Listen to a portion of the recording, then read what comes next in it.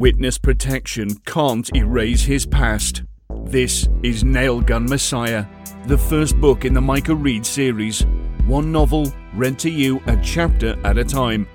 Join us each week for a new installment of the story and get the book at jimheskett.com/Nailgun podcast. And now, the host and author, Jim Heskett.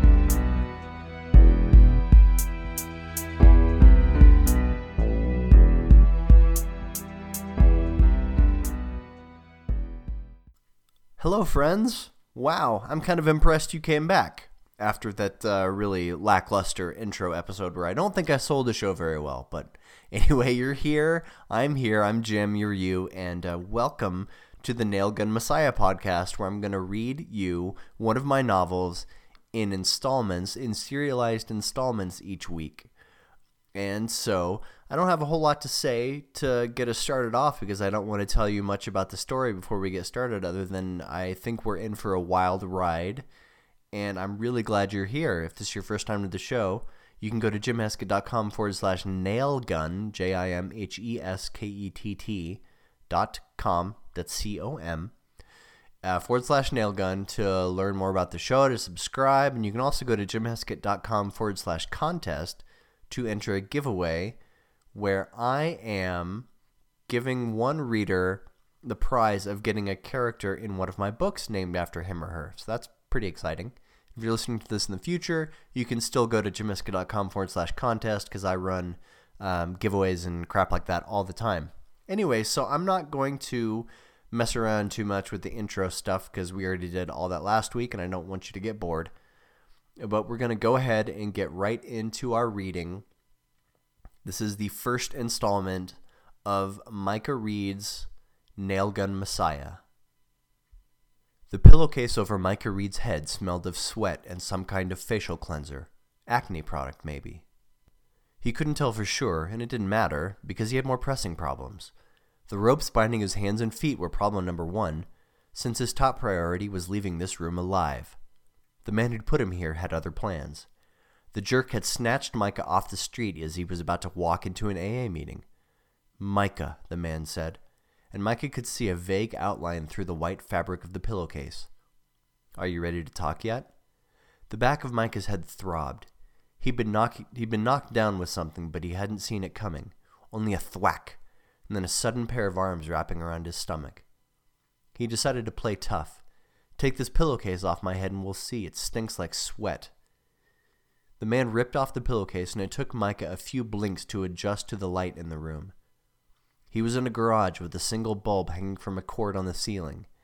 Big oil stain on the floor under the man's feet. The light swung gently back and forth, casting the man's shadows left and then right. Cork boards decorated the walls with tools arranged on pegs. Standard suburban Denver garage, with typical scarred-up snowboard hanging from wall hooks. "I'm Seth." This person standing before Micah was a little younger than him, maybe mid-20s. Big spacer earrings making his lobes dangle as his head moved. And his head moved a lot because he was fuming like he'd never been this pissed off before. Micah couldn't say for sure because he'd only met the guy today. "Where is my cocaine?" Seth said, and his eyes darted to the left, nose ring glinted in the light. Micah followed the look to a portable workbench where Seth had laid out a collection of instruments such as screwdrivers and hammers. "Are you gonna poke my eyes out or smash my hand if I don't tell you? It'll be easier if you could set my hand on the bench. You might want to think about how you're gonna undo these ropes." Micah lifted his hands and realized that they weren't bound with ropes, but with orange extension cords tied into knots, same with his feet. Extension cords? Wasn't the most professional kidnapping he'd ever seen. This Seth kid either didn't know what he was doing, or he'd acquired Micah through some impulsive snatch and grab. Regardless, Micah could get out of these easily if he could find a way to distract the Pierce cyborg. But as Micah was thinking of ways to divert Seth's attention, the kid snatched a screwdriver, flipped it so the point faced down, then jammed it into Micah's thigh. Searing pain burst from the 2-inch hole halfway between his knee and his hip. Seth twisted the screwdriver on the way out, and an arc of blood squirted into the air as he withdrew it. "You think I'm fucking around?" Seth said. Micah took a couple seconds to catch his breath as stars dotted his vision. His leg vibrated while the pain radiated through his thigh. A trickle of blood darkened his jeans and slowly grew from a spot to a circle, and pain throbbed up and down his leg like cars on a track. "No, I can see you're serious." Seth hunkered down in front of Micah, fiddling with the screwdriver, spinning it in his hands. He licked his lips, and Micah heard a tongue stud click against Seth's teeth. "Why don't you start at the beginning?" Micah took a deep breath. The true story went like this. Micah met some girl at the grocery store. Her name was Allison. Allison was adorable in that misfit/hipster kind of way, with her shabby chic clothes and sculpted hair, eyelashes a mile long. They'd bonded while standing in a long checkout line because she rolled her eyes at the cover of a trashy magazine with an expose describing one celebrity cheating on her husband with another celebrity. Micah and Allison discussed the trappings of fame, and he liked the way she wrinkled her nose while she was thinking. He got her phone number. Later, he called her, and they went out on a couple dates, which was a bad idea for several reasons. One of them was that Micah was only 4 months sober in Alcoholics Anonymous, and dating early in recovery is generally frowned upon. Another reason was that Allison was a drug mule for a dangerous organization, and she usually kept a few bricks of cocaine near her at all times. Micah didn't know this second fact, of course. He'd been too dumbfounded by the prospect of making a real human connection, something he hadn't done in years. Those initial dates led to sleepovers, and one evening last week, some cops decided to raid her apartment in the middle of the night. Allison flushed all the cocaine, barely in time. Micah slipped out the back window before they found him because he had a dicey history with the cops. To prevent making his present and future dicey, he avoided police contact like bee stings. But then it started going around certain circles that Allison's dealer was going to execute her for losing such a ginormous amount of cocaine, so Micah told some key people that he was the one who had flushed it. He didn't want to see cute hipster Allison take a bullet in the back of the head. And that's how Micah found himself in Seth's garage with a screwdriver hole in his thigh. "I'm waiting," Seth said. Micah shrugged. "Cops came. I dumped it like a teenager caught masturbating. I don't know what else you want me to say." Seth sighed as he dropped the screwdriver on the workbench and picked up a hammer. "I think you're full of shit. I've been straight up with you, and you can't do the same for me, so now we're moving on to stage 2. I'll save you some time. There's not anything else to tell. You can cut on me and jab me with more of your Home Depot collection, but it's not going to change my story." Micah glanced at the spreading circle of blood on his jeans. He didn't think he would bleed out anytime soon, but he needed to close up that wound somehow within a few minutes. There had to be a way to hurry this along. "Allison has always been a good runner," Seth said. "Getting mixed up with you is a mistake that doesn't make any sense. You, Micah Reed, are something of a mystery. It was hard to dig up info on you. Why is that?" Micah made sure that Seth's eyes were on his face so he could test the extension cords binding his legs. They were a little loose, so he started working his feet back and forth. "I don't know. I don't live on the internet like most people, I guess." Seth held the hammer above Micah's head and gave it a couple of test taps. Micah held firm. Seth frowned. "So maybe dissecting you into little pieces won't make you tell me what I want to know. So how about this? I'll go to where you work for that bounty hunter Mueller." Micah's ears perked up at the mention of his boss and AA sponsor Frank. He tried to seem disinterested, but the fact that Seth could find this out about him was a problem. "And I'll smash up his office and then get my boys to string up Mueller and bleed him like a pig. Would that help you remember where my cocaine is?" See, Micah now had a choice of either sacrificing Frank or giving up Allison. Frank could take care of himself, but Micah didn't want to involve him in something so dumb. Seth seemed to be growing impatient with Micah's silent treatment, so he raised his weapon. As he was about to bring it down, Micah burst from the chair and wrapped his bound hands around the hammer just above Seth's. He used all of his inertia to push the butt of the hammer at Seth's face, which smashed his nose and drove him back into the wall as tools clattered to the ground around them. Micah kicked off the extension cords around his feet, but his hands were too tightly bound to free them right now. Instead, he set his sights on a door leading out of the garage into a backyard and got a grip on the doorknob as Seth lurched to his feet. As Micah threw open the door and rushed for the yard's back fence, Seth appeared in the doorway. "Run, you piece of shit," Seth said, If I catch you, I'll kill your whole family." Micah had wriggled out of the extension cords binding his hands by the time he was halfway to the back fence. The remnants of crunchy February snow churned under his feet as he trundled through the grass and shrubs toward that chain-link divider. He hopped the fence and found himself in an alley, disoriented and aimless. Seth's voice carried across the yard a fever pitch of angry threats and promises. The voice moved, and so Micah moved. He snatched his phone from his pocket and tried to look at a Maps app while not tripping, which was a challenge since he was running with a bad and bleeding leg. Each step plucked his muscles like guitar strings. When he'd figured out his location, he changed direction. He was only a few blocks from where he'd parked his car to go to the AA meeting before he'd been snatched off the street corner. He arrived at his battered Honda Accord a few minutes later, panting and covered in sweat, slid into the driver's seat and caught his breath over the next couple minutes as he drove to the next block and parked behind a convenience store. Peeling yellow paint and missing bricks. A homeless man sipping from a bottle in a paper bag, leaning against the dumpster in the parking lot. When he was sure that Seth wasn't going to come sprinting around a corner, Micah reached into his pocket and removed the severed head of a Boba Fett action figure, which he set on the dashboard. Boba's pointy helmet stared back at him. "Shit, Boba. We're in a bad situation here." Micah popped the glove box and gripped a roll of duct tape, then slid down his jeans to examine the puncture wound. It had stopped bleeding, but he'd lost a good amount of blood over the last 10 minutes. Leg hair adhered to his skin in black splotches. He wrapped the duct tape around it, then slid his jeans back on. That wouldn't be fun to rip off later, but better than bleeding to death. He dialed Allison's number, but she didn't pick up. "Hey," he said to her voicemail, It's me. I know we didn't leave things too well, but this is important.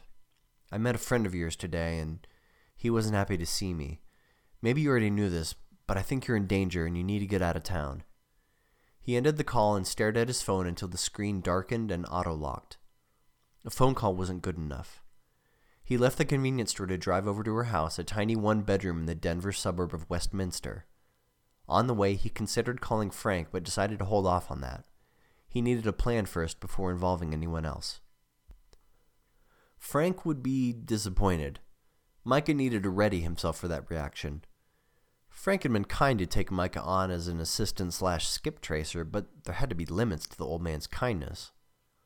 In Westminster, he approached Allison Street slowly, checking into the windows of cars parked along the curb for the telltale signs of glow from phone screens or red cigarette cherries floating inside. Maybe Seth had people working for him, maybe not. Micah didn't see anything, so he stopped in front of her house, shoved Boba Fett in his pocket, then limped up and banged on their heavy screen door. No answer. He banged again and it rattled back at him. Starting to get worried, he peeked through the curtains and got a shock when he discovered all of her furniture was gone. Allison had already gotten the hint and taken off. Probably. If they were going to kill her, Boba, I doubt they'd pack up her couch and TV. Made sense. If she were smart enough to dump the cocaine when the cops showed up, she'd be smart enough to know Seth would come looking for payment for his product. Maybe she could have done him the kindness of letting him know she was going to flee, but whatever. Micah had proven he didn't know people as well as he liked to think. With no Allison to speak to, Micah had to make the phone call. At this hour, Frank would probably be asleep, but this was important enough to wake the old man. He dialed. Frank picked up right away, but spent the first few seconds of the call coughing and clearing his throat. "Micah? Why the hell are you calling me so late?" Frank's grumbly and familiar voice was like the comfort of sandpaper on an itch. Micah shifted the phone to between his ear and shoulder so he could slide back into his car and start it up. "Frank, I landed myself in a bit of trouble. Not surprised." Micah's pulse inched upward. "Yeah, I know. I pissed somebody off, and it's not the kind of thing this guy will just let go." Mike listened to bed springs creak and jangle as Frank shifted around in his bed. "What was your part in this?" Micah hesitated. What he was about to say was the truth, but that old alcoholic thinking plagued him for a second. The paranoid fear that people would assume he was lying no matter what he said.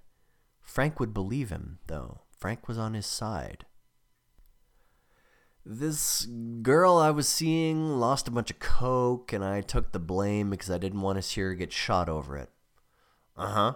So you'd rather get shot over it? What are you doing messing around with some cokehead? Long story, boss. The short version is that I didn't know she was into it, and by the time I'd figured it out, there wasn't a way to back out of it. It's been so long since I met a woman I could actually talk to, and she's really cute, and yeah, kid, I get it. It's always the pretty ones. So what now? Did you need something from me? Micah left the neighborhood and paused at a red light. A taqueria across the street promised 99-cent breakfast burritos. He didn't know which way to turn. This guy, he knows who you are. He threatened you. Frank laughed. Don't worry about me. I know his address, so I can find out everything about this guy in 5 minutes. Easiest skip trace ever. Mike listened to Frank sucking on his teeth on the other end of the line. I don't think so. You need to leave this one alone. Why? You're too close to it. With the girl involved and all that, it's way too personal for you. Maybe you should get out of town for a few days and let me work on it. Go take a little vacation. But, Micah said, I have other projects I'm working on. Don't worry about the time off work. Things usually slow down this time of year anyway, and I'll handle anything outstanding. Micah chewed on his lower lip. Disappearing seemed like a short-term solution, but maybe Frank was right. Frank cleared his throat again. Do you have somewhere you can go? Not really. What about that sister of yours up in the mountains? Micah sat at the intersection, considering it. Then the light flicked to green and a car behind him honked. He turned out into the street, headed west. I'm not supposed to contact her. Come on, kid. The feds could have put you anywhere. You chose Colorado because of her, and don't tell me you never plan on seeing her again. You could go up to Estes Park or Breckenridge and hole up in a motel for a few days, but maybe this was supposed to happen. Maybe this is God's way of telling you it's time to go make amends to your sister. Micah knew exactly where she was, in a house on Caribou Road in the little town of Nederland, a half-hour up the mountain roads past Boulder. As usual, Frank's grumbly insights cut Micah right to the bone. No, he wasn't supposed to contact Magdalene McBriar for any reason. And yes, a part of him knew he would, at some point, break that rule.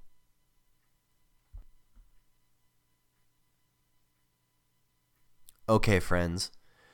Thanks for bearing with me as I muddle through the first installment of Nailgun Messiah. It has been a really awesome time doing this for you guys, and I will see you in the next episode. All right, take care.